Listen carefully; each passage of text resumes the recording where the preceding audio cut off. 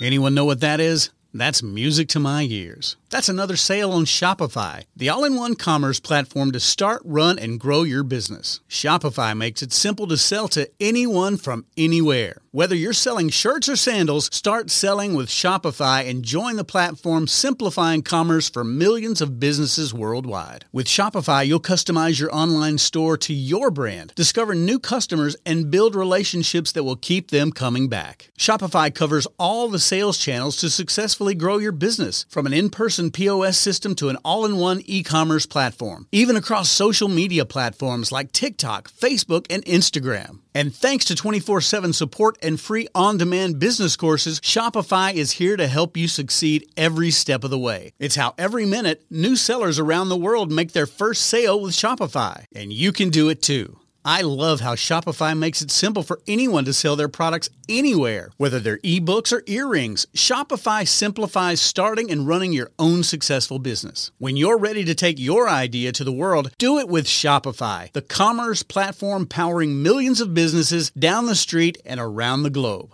Now it's your turn to try Shopify for free and start selling anywhere. So sign up for a free trial at shopify.com/C-Suite, all lowercase on C-Suite. Go to shopify.com/C-Suite, all lowercase on C-Suite to start selling online today. Shopify.com/C-Suite.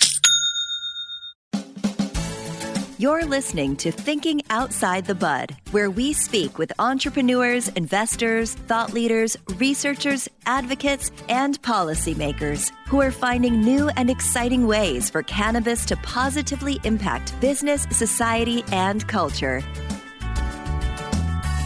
And now, here is your host, business coach, Bruce Eckfeldt.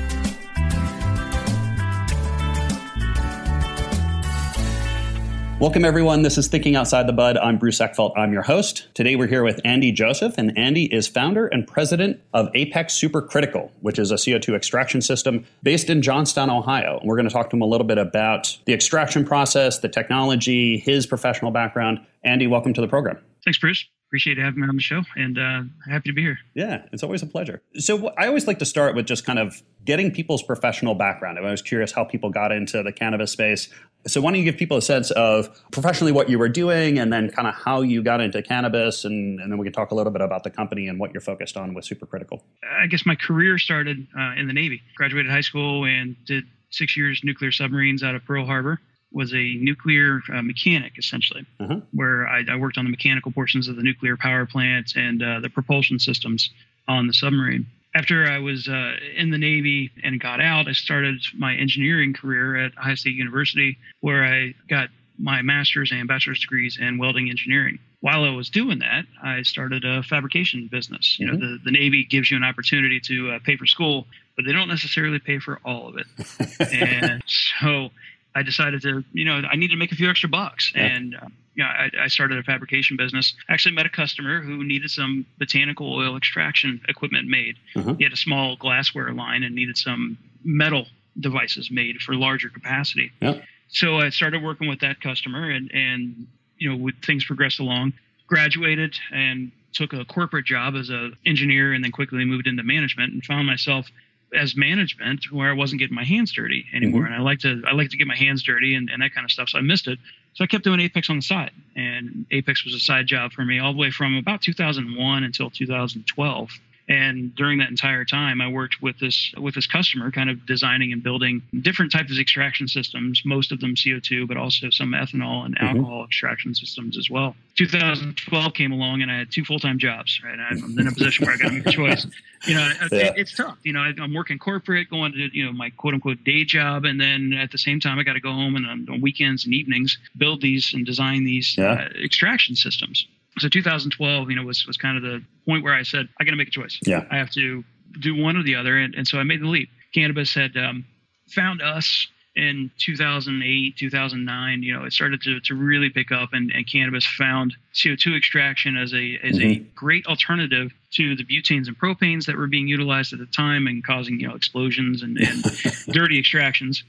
And it was a great option for a need, and the two found each other. So the work you were doing in botanical extractions were not cannabis up until then. That's right. There were flavorings, food products, essential oil extractions, things like that. So, once the cannabis industry kind of started to take hold of the CO2 extraction technology, then the equipment that we were designing and manufacturing started to take off. By 2012, like I said, I had 2 full-time jobs. So I quit my real job and decided to focus on Apex full-time. And unfortunately, the relationship that I had built up over the last 11 or 12 years kind of fizzled out very quickly. Yeah. We did everything wrong from an entrepreneurial standpoint. So you're talking about learning entrepreneur stuff, learning lessons. We did everything wrong. We didn't have a single piece of paper between us. Even though we'd worked for 10 or 11 years, done a couple $1 million in business together, we never had a single piece of paper.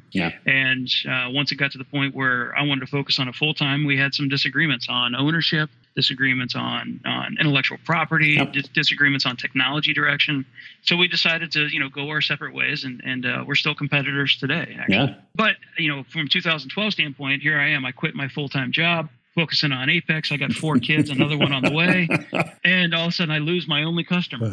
Right. And so I had to build up Apex almost from scratch, essentially. I had a product, had a design, had a manufacturing capability, but I didn't have a website. I didn't have branding. I didn't have a logo. I had nothing. So I had to really start from scratch. And Google AdWords was my friend at that point. Oh, interesting. So it really worked out well. And Apex, you struggled a little bit before we got on the call here with pronouncing Apex. We spell it differently, and I'd love to say it was intentional. We spell it differently because there were too many APEXs out there already. So we were uncreative and said, all right, let's just spell it different. Different letter. Yeah. Yeah. Back in 2001, starting with an A made sense because it puts you in the front of the phone book. Yeah. Here in 2018, spelling your name differently puts you in a higher ranking profile on Google AdWords and Google searches. Yeah. So, I'd love to say I was had all kinds of forethought and knew that was going to happen. But I'd rather be lucky. Yeah, right. Exactly. That's what happened. So I was lucky. But anyway, so since 2012 until today, Apex Supercritical has been building it and delivering CO2 extraction systems primarily to the cannabis space. 95% roughly of our systems go towards cannabis operators throughout the country as well as international. Yeah. And in October of last year, we actually shipped our 500th CO2 extractor. Wow. So we're proud of that. Maybe give people a sense of, let's just talk about extraction a little bit, because I think some people kind of vaguely know what this is, but let's kind of define what the extraction process kind of entails from a mechanical, technical point of view, and then what the different extraction processes are or technologies are, and then why CO2 potentially overstood the butane and some of these other ones. So let's talk about extraction. When we talk about extraction, what is essentially involved? Like, what are we trying to do in the extraction process? So basically, another word for extraction would be concentration. So one way to think of it is we're essentially removing the plant material from the oil or waxes or fats or whatever, but basically the oil that is contained within the plant that has the cannabinoids in it, right? So all your THC, all your CBD, all your CBG, all your CBN, all the cannabinoids are contained generally within these oily fats and waxes that are inside the plant. Most of them are concentrated in the trichomes of the plant material, but some are within the plants and the leaves and the stems and that kind of stuff, and lowering concentrations. Essentially, all extraction is separating those oils, fats, waxes with the cannabinoids in them from the botanical plant material or the organic material itself. Another way to look at it is concentrating. So by removing the plant material, you're increasing the percentage of cannabinoids over the total amount of material that they're contained within. So you're increasing the concentration. And so you're basically taking raw plant material. Describe the process a little bit. So you're pre-processing that at some level so that you can make it extractable. And then how does the actual process work in terms of getting the oils or removing the plant material and getting the oil out, depending on how you want to look at it?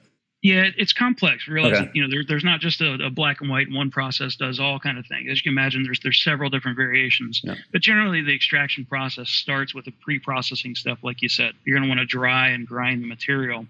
There are other extraction processes, particularly a method called live resin that uses wet material, basically material that's been harvested directly and just shoved right into the extractor. But we talk about most extraction processes, even if CO2, butane, propane, most of them will start with dried or cured plant material. They'll grind it to get a smaller particle size so that one, you can get more material into the vessel, surface area, but also increase your surface area. Exactly. Those pre-processing steps can also include decarboxylation. So some people will choose to decarboxylate or essentially convert the acid form THCA into THC prior to extraction. CO2 in particular, it's beneficial to decarboxylate because it's going to give you faster extractions as opposed to decarboxylating on the other side after the extraction. But once you've got your material pre-processed, dried, ground, and potentially even decarboxylated, you'll put it into an extraction system. It can be CO2, it could be butane, it could be protein, it could be hexane.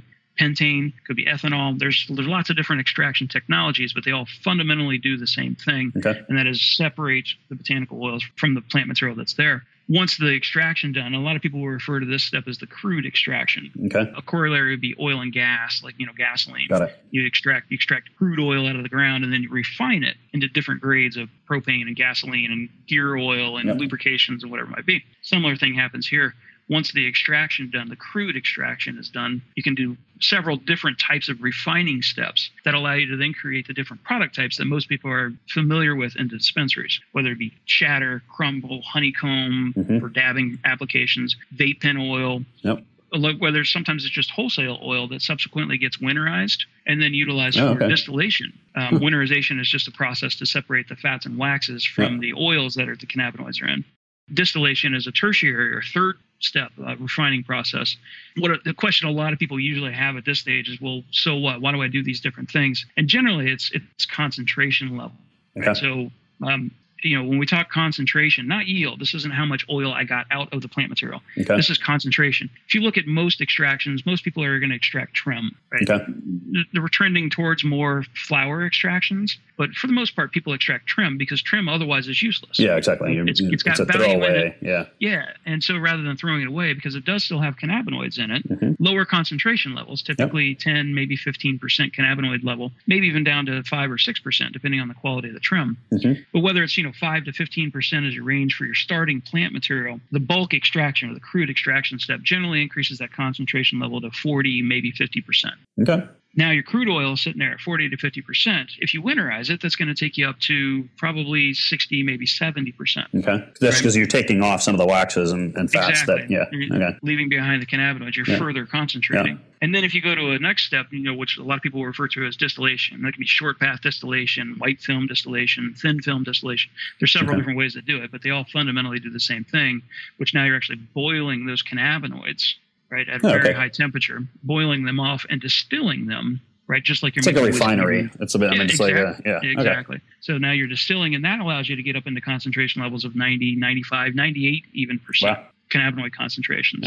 So, that's kind of the overall process to go from one end to the other end. Some people will stop. They won't go all the way to distillation, and they'll take their winterized oil and reintroduce terpenes. Sometimes they're cannabis-derived terpenes that come from the extraction process, which you can do great with CO2, or they'll be artificial, right, non-cannabis-based terpenes. Either way, if you take winterized oil and you put these terpenes back into it, it does two things. One, it adds flavor to the process if you lost it through the extraction or through the secondary processing, but also then it decreases the viscosity, which is favorable for vaporizing pens a lot of times. Interesting. And I know in the in the edibles world, I know that's a lot of the trick is how do I figure out how to remove and then add back in the terpenes that I want, either cannabis-based or non-cannabis-based terpenes for flavor profiles and sort of flavor textures that you're trying to achieve from a culinary point of view. Right. And there's two different schools of thought. Some people want their food product to taste like weed. Some people don't want their food product to taste like weed. And, the decision on whether or not you're going to introduce an oil that has a lot of terpenes in it or not can be done in the processing stages, right? For instance, if you decarboxylate prior to extraction, that's going to essentially burn off a lot of the terpenes so that your extracted oil doesn't have a lot of flavor or taste or aroma. And your chocolate can taste like chocolate instead of your chocolate tasting like wheat. So you can get, through the extraction process, you can get a very high concentrate THC or a kind of, from a chemical point of view, high concentrates without a whole lot of flavor. Yeah, and that's in particular the distillation. So going all the way from extraction through to distillation will produce, kind of a single compound effect where you've got just THC, for instance, and very little of anything else, 98% THC. So there's not really room for anything else to be in there. That a lot of times is a great way for chefs and the culinary world to be able to utilize THC without having to affect the rest of the flavors of their food. Yeah. So describe this equipment a little bit, right? I mean, this is not like little tabletop sets, right? Like to do this, reasonable scale. What do these things look like? What's involved in actually doing industrial level extraction process? That's really the key point. These are industrial systems, right? They're not tabletop systems. They're not home use systems. They're not personal. We do have a tabletop extractor that we made, and we've since discontinued it. We originally made it for small collectives and things like that. beyond that tabletop unit, these are industrial pieces of equipment. They use 230 volt 3-phase power. They're fairly large. They require heavy industrial movers and equipment movers, things like that. But basically, the extraction platform, if you're familiar at all with an air conditioner, basically the extraction system works like an air conditioner. Right. And it sounds like a strange corollary, but, air conditioners have, they use Freon to essentially decompress and create this cooling effect that then you run a fan past the heat exchanger. It's got the cooling in it. That's what cools your house. CO2 does exactly the same thing. Right. What we do is we'll take liquid CO2 or sometimes supercritical CO2. The difference between them is just the solvency power. But CO2 has the ability to change the solvency power through pressures and temperatures. Nonetheless, whether it's liquid or supercritical, the same thing happens. You take this liquid CO2, you push it through the plant material, it dissolves the oil out of the plant material. Carry that over into a secondary vessel where you decompress that CO2.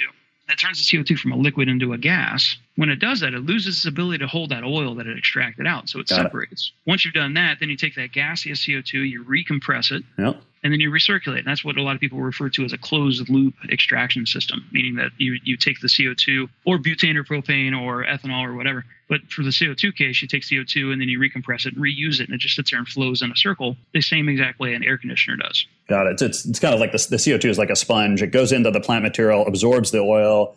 You take it over to the compressing side or decompressing side. It loses its absorbing ability. It's like squeezing out the sponge, and then you send it back over, and you just cycle through. That's a great analogy. That's exactly what's going on. The biggest difference is, unfortunately, when you have phase changes in these gases, you get cooling and heating. Right? Air conditioners do it on purpose. They want that cooling and heating. We don't want it. Right? And so we actually have thermal management mechanisms to offset the heating and cooling. Got it. So that they're byproducts of the process. So you've got to be able to handle or remove the heat that's generated on the compression side, so that you can, so that you're regulating the temperatures. So it's basically a loop system for transporting the oils between the plant material and your collection device, and then sort of the meta system of maintaining the thermal kind of condition or thermal stability of everything. Okay. Exactly. So there's actually two closed loops. One's the CO2 doing its thing that you just described. The other is the thermal management system, which is a water regulation system where we port the heat from compression and use it to offset the heat of the cooling that happens on decompression. Got it. Right. If you didn't do that, you would create a bunch of dry ice. Right? That's exactly how they make dry ice, essentially. And we don't want the dry ice. We don't want the secondary business on the side. Right. Exactly. We don't want dry ice. We want gas. And so we actually have to heat it up a little bit to prevent it from turning into dry ice. So in terms of, if I'm running one of these industrial systems, what does my cycle time on this look like? Am I doing like an extraction every 10 minutes? Does it take me 6 hours? Like, what does the actual production process look like for someone who's operating one of these? So our newest system called the Duplex, it processes about 8 pounds per hour.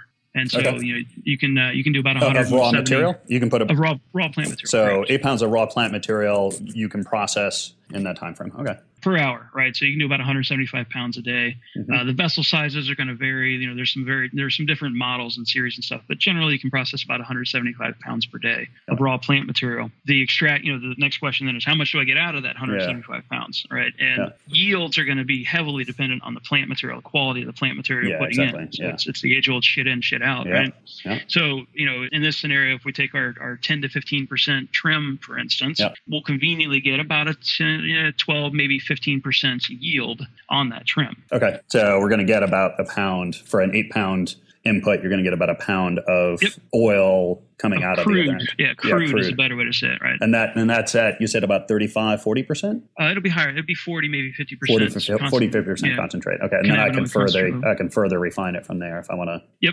Exactly. Realize every time you refine it, you lose weight. Yeah, I'm removing the non-active ingredients in this. So I'm decreasing the volume, but increasing the concentration. Okay, so that's excellent because I think that gives me actually a much better sense of the actual sort of distillation process. You just mentioned briefly, so you said, this is all based on CO2. Your technology is focused on CO2. You mentioned that there's some other ones. What are sort of the pros and cons, or why do these other ones exist? Is it more kind of it was easier to do, the technology was easier then? Is this CO2 is the more advanced? I mean, how do these methods compare? Yeah, I like to start this conversation with kind of a disclaimer. One, I'm obviously biased towards CO2, right? So that's what we make. That's what we do. That being said, I try to really heavily emphasize with people that there isn't one extraction technology that's better than the other, right? There's pros and cons, right? There's a reason to use one depending on, and they all depend ultimately on what you're trying to do at the end of the product stage. So if you look at CO2, its pros, the biggest advantage is the fact that we talked about before, it's tunable. You can change its solvency characteristics over the course of pressures and temperature changes that allow you to be selective. So we talked about extracting terpenes, for instance, set low temperature, low pressure extraction parameters, and you gain very, very liquid, extremely fragrant and aromatic terpenes, right? Increase the temperature and pressure, and you start to get into more cannabinoid extraction. Got it. Kind of lower and higher end. So you have this tunable capability of CO2 extraction. The other benefit of CO2 is the fact that it wants to be a gas at room temperature and pressure. So residual solvents are never a problem. Think about a gas. Think about a beer or a soda. You go flat. Same thing happens with the extracted oils, all the CO2 outgases. So you never have any residual gas or residual solvents. The biggest con to CO2 is in order to get it to be a liquid or a supercritical fluid, you have to operate at pressures of 1,000 or 5,000 psi. So the equipment becomes very expensive as a result. Compare and contrast with butane and propane, right? Another solvent-based mechanism that's popular in the cannabis industry. Butane and propane has the pro is that it's very fast. It's a strong solvent. It works quickly. It's relatively inexpensive because it operates at low pressure, so the equipment can be significantly cheaper and creates some very unique products, shatters and honeycombs, crumbles, the dabbing products. It does a really good job at making those. The first obvious drawback is explosivity, right? And so while the equipment itself is relatively it's just a minor drawback. It's pros and cons, right? So we're not. It is a big drawback. It really is. And the biggest problem with it, other than the obvious issues of it being, well, let me say it this way. There's two problems that come with it being explosive. One is the costs of dealing with the explosive nature. So in order to process safely with an explosive solvent, you have to have an explosion-proof Class 1 Division 1 facility. So now your inexpensive equipment has to go into a very expensive facility, and it starts to offset the savings that you might get. The other one is a perception, right? The perception of hydrocarbon extraction solvents is that stuff came out of the ground at one point. And so while you can refine it to a certain point, you can never get all of the heavy metals out. You can never get all of the residual solvents out. You can get it lower than detectable, but it's never all gone. Right? It's just physics demands you can never get rid of it all. So there's perception issues in the marketplace, in particular on the medical side, and utilizing products that come from hydrocarbons. So the other big drawback for beyond the explosivity issue there is hydrocarbons. They're one and done, right? So you don't have the ability to tune the solvent the same way you do with CO2. So you lose the ability to be selective. You kind of get everything you can. Now you can try to defeat that, and a lot of people will run what's called cold extractions. They'll run at minus 40 Fahrenheit or sometimes even colder than that. And what they're really doing is just suppressing the power of the solvent, so it's not as strong. And that minimizes the amount of chlorophyll and waxes that are brought out during the extraction process. But obviously it takes a lot more energy input in order to make that happen. So you can kind of treat it that way in order to mitigate that problem, but it's still a problem. Compare and contrast it with ethanol, right? Ethanol extraction is becoming very popular, particularly in California here lately, since they categorized it in a more favorable category than butanes and propanes. So alcohol is all the rage right now in California in particular. Ethanol is just 200 proof alcohol. It's got very similar qualities to butane and propane without the explosivity. So it's a very, very powerful solvent. FDA, generally regarded as safe, approved by the FDA, utilized in lots of food and flavoring extraction applications throughout the country besides cannabis. The biggest problem with ethanol is the fact that, much like butane and propane, it's one and done, right? And you've got no real capability to tune it other than treating it much like butane and propane, making it cold. So you suppress its capability, suppress its power essentially, and you get out less chlorophyll, less waxes, fats, but you also lost your tunability. Getting terpenes out of a butane or propane system, or getting separating terpenes, let me say it that way, separating terpenes as an isolated fraction is nearly impossible with butane and propane or ethanol extractions. CO2 really shines in that area, but ethanol is 10 times probably faster, especially warm ethanol. Is 10 times faster than either butane and propane or CO2. So, if your end goal is distillation, starting with ethanol makes a ton of sense, because ethanol makes a lower quality extract, but through filtering and then ultimately the distillation process, you can have a very high quality distillate, even though you started with a low quality extract, right? So which one you choose really makes more sense on what is your end goal, distillate versus shatter versus honeycomb versus winterized oils that are great for vape pens with flavor. they're really there. What we see the trend among our larger processing customers is they've got at least 2, if not all 3. Yeah, just because of the trade-offs and the nature of it all depends on what your outcome is going to be. You may want to have multiple extracting capabilities to create your products. Yeah, exactly. And if you want to diversify your product line, you really need to have all 3 technologies available in order to produce the different product types that the dispensaries are demanding. Yeah. So let's talk a little bit about your business, because I think I see sort of the market, or I see this whole kind of distillation sort of segment of the market, and possible different ways of approaching it. You're looking at it from. It sounds like you're doubling down on the CO2 technology. Where are you looking to play? Where are you looking to expand? How are you approaching this from a business point of view? Where do you see your opportunities? Well, so CO2 has really never had an opportunity to find itself into what I call a mid-market application. Okay. Prior to 2012 or 2010, or within the last 10 years, CO2 has only found its way into the smaller scale laboratory, university type applications, and a few very, very large scale applications for coffee or tea decaffeination, hops extraction. There's a few very large plants, but generally the mid-range just didn't have any place to play. CO2 hadn't found its way in there because it needed a low volume, high value product in order to allow companies like ours to really have enough momentum and inertia to do research and development, innovation on the process to increase its speed and efficiency and decrease the cost, right? So along comes cannabis, right? The perfect high value, low volume product that has a need for a clean extraction method like CO2. Kind of the perfect storm. So that allowed our company to start to really do a lot of innovation, research, development on CO2 extraction systems. So here we are today, and in a situation where the extraction technology has really progressed very rapidly over the past 5 years, if not the last 10 years, almost corollary to like an iPhone. Yeah. Right. Where you can have an iPhone 4 from 5 years ago or however long ago. It still works, still makes calls, still texts. But nobody uses it because it's ancient technology, right? It's ancient technology. Yeah. The unfortunate reality is CO2 extraction systems are evolving at that same pace right now, and it's great because the technology is pacing so fast. It's terrible because customers are finding themselves 2 years after making a $50,000 or $100,000, $150,000 purchase, they've got antiquated technology. Yeah. Still works, but it's not as efficient, not as fun. So where we're going from a business standpoint is we're continuing to focus on CO2. That is our niche, right? We've got a 17,000 square foot purpose-built manufacturing facility to do nothing but build CO2 extraction systems. We've got the manufacturing capabilities to build our own vessels, build our own control systems, build our own CO2 extractors.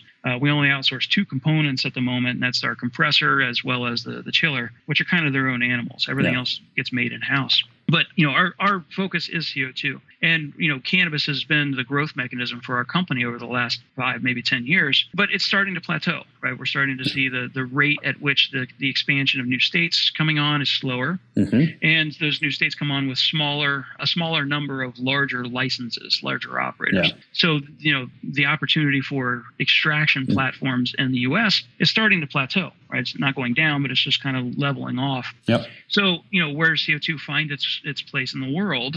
Well, one is cannabis internationally, right? Yeah. So we're looking at Canada, we're looking at Europe, looking at South America, looking at Australia. All of these places that are starting to come online and bring cannabis applications online through licensing are new opportunities for CO2, just the same way CO2 had opportunities here in the States 5-10 years ago. So that's one growth mechanism that we intend to continue to follow. It's a little bit more challenging than doing it here in the U.S. because there's certifications that are required by these other companies. CE, for instance, in Europe. Canada requires CRN. Australia has its own set of codes. And then there's also the additional electrical voltages that are different and language barriers and things like that. But nonetheless, the international opportunity is certainly the next big thing. Beyond cannabis is kind of the next area where we're focusing as well. So looking at getting into applications for extracting, we're kind of where we started, flavorings, natural products, essential oils, with the push towards more natural products and fewer, harsher chemicals in these the beauty world, the makeup world, the cosmetics.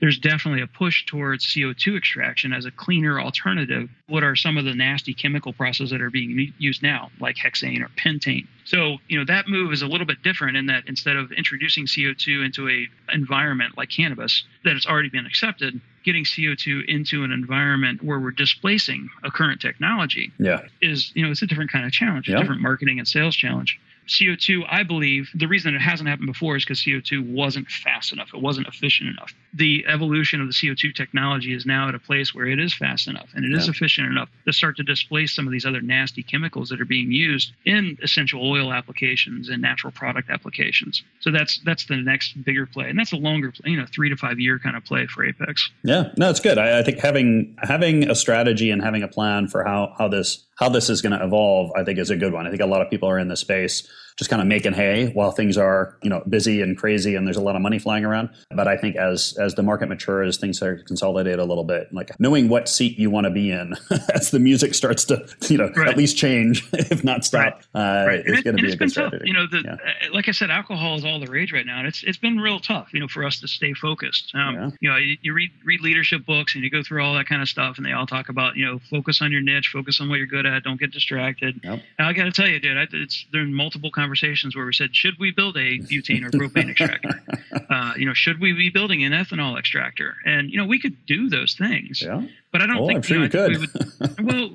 But I think, there's always limited resources. Yes, exactly. And I think we would ultimately be becoming a, master of none and jack of all. Yeah. And I don't think that's where we want to be. So we've resisted the urge. We've stayed focused on CO2 and it's been a bit of a bumpy ride here in the last couple of years as the other technologies are kind of finding their place. But nonetheless, it's still, I think, the right move. Yeah. Well, kudos to you for having the kind of bigger picture and the foresight and the dedication to doing that. I think that's one of the things as a coach I'm constantly trying to get companies to do and leadership teams to remember is stay focused on it, because it is a longer term game and there's a lot of distractions and half the job is just keeping your eye on the ball you want to focus on. So good. Andy, this has been great. So if people want to find out more about Apex, about you, about technologies, the products that you create, what's the best way to get a hold of you and find out more information? Well, so you can, depends on how old you are, is what it ultimately comes down to. If we look at our leads, if you're somewhere between, 5 and probably about 30, then you're going to go straight to the internet on your phone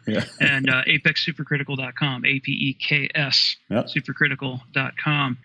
We got a whole slew of videos on there. Awesome. Talking about our business, talking about our dogs, talking about, a whole bunch of different stuff, maintenance on the equipment. So Apex Supercritical is a great resource. If you tend to be in the 65 to 85 range, which, we've got a number of those folks as well. The phone is typically the mechanism that they choose to use, which is 740-809-1160. Alternatively, feel free to email us. It's info@apexsupercritical.com. If you want to email me directly, it's andyj@apexsupercritical.com. Awesome. And I'll make sure that all that information is in the show notes so people remember it and can click on things. Andy, it was a pleasure. I'm curious to stay in touch and kind of hear how things develop. It's a fast moving market. Maybe one last question. If you were an entrepreneur getting into this space these days, if you're interested in kind of the cannabis world, where would you start? If you're going to start a new business, where do you see the opportunity or where do you see the need that needs to get addressed? Well, I got two things I'm going to say to that. One is find your niche. So, don't chase whatever is popular or whatever's on the news. Find your niche, find out whatever you're good about and what you're passionate about, and ultimately drive your passion into, the marketplace. Because if you're not passionate about it, when things fall, when things start to go bad, oh my God, it's terrible. So that's you have to have that passion, have to have that drive, because that's going to help you weather the storm. The other piece of it is, I'll tell you, it's a different marketplace than it was just 5 years ago. As an entrepreneur that's experienced fast growth in the cannabis space, we were lucky. We were in the right place at the right time. Nowadays, looking back on it, I think my biggest mistake is we didn't grow fast enough. That's crazy. I mean, we were the 24th fastest growing private company in the U.S. on the Inc. 500 in 2015, and I'm telling you, we didn't grow. And that wasn't fast enough. It was not fast enough. You should have been top 5. Well, exactly. Well, it's just it ultimately what happened was, because the market is growing so fast, we weren't able to position ourselves to prevent the competition, right? And so even though we were growing extremely fast, we were doing everything we could to hang on, and I resisted the urge to bring on capital, right? So I still own 100% of the company. And you know what? Looking back, I think in this marketplace with a fast-growing environment, I should have looked to bring more capital on faster, so that we could have been bigger today than what we are. Soak up more of that new market, prevent the competition, and take more of the market share. Exactly. Well, sage advice. This has been a great conversation, great insights. I'm curious to stay in touch and see how the next 12, 24 months play out for you and for the industry. And I really appreciate the time. Thanks for being on the program. Thanks for having me on. You've been listening to Thinking Outside the Bud with business coach Bruce Eckfeldt. To find a full list of podcast episodes, download the tools and worksheets, and access other great content, visit the website at thinkingoutsidethebud.com. And don't forget to sign up for the free newsletter at thinkingoutsidethebud.com/newsletter.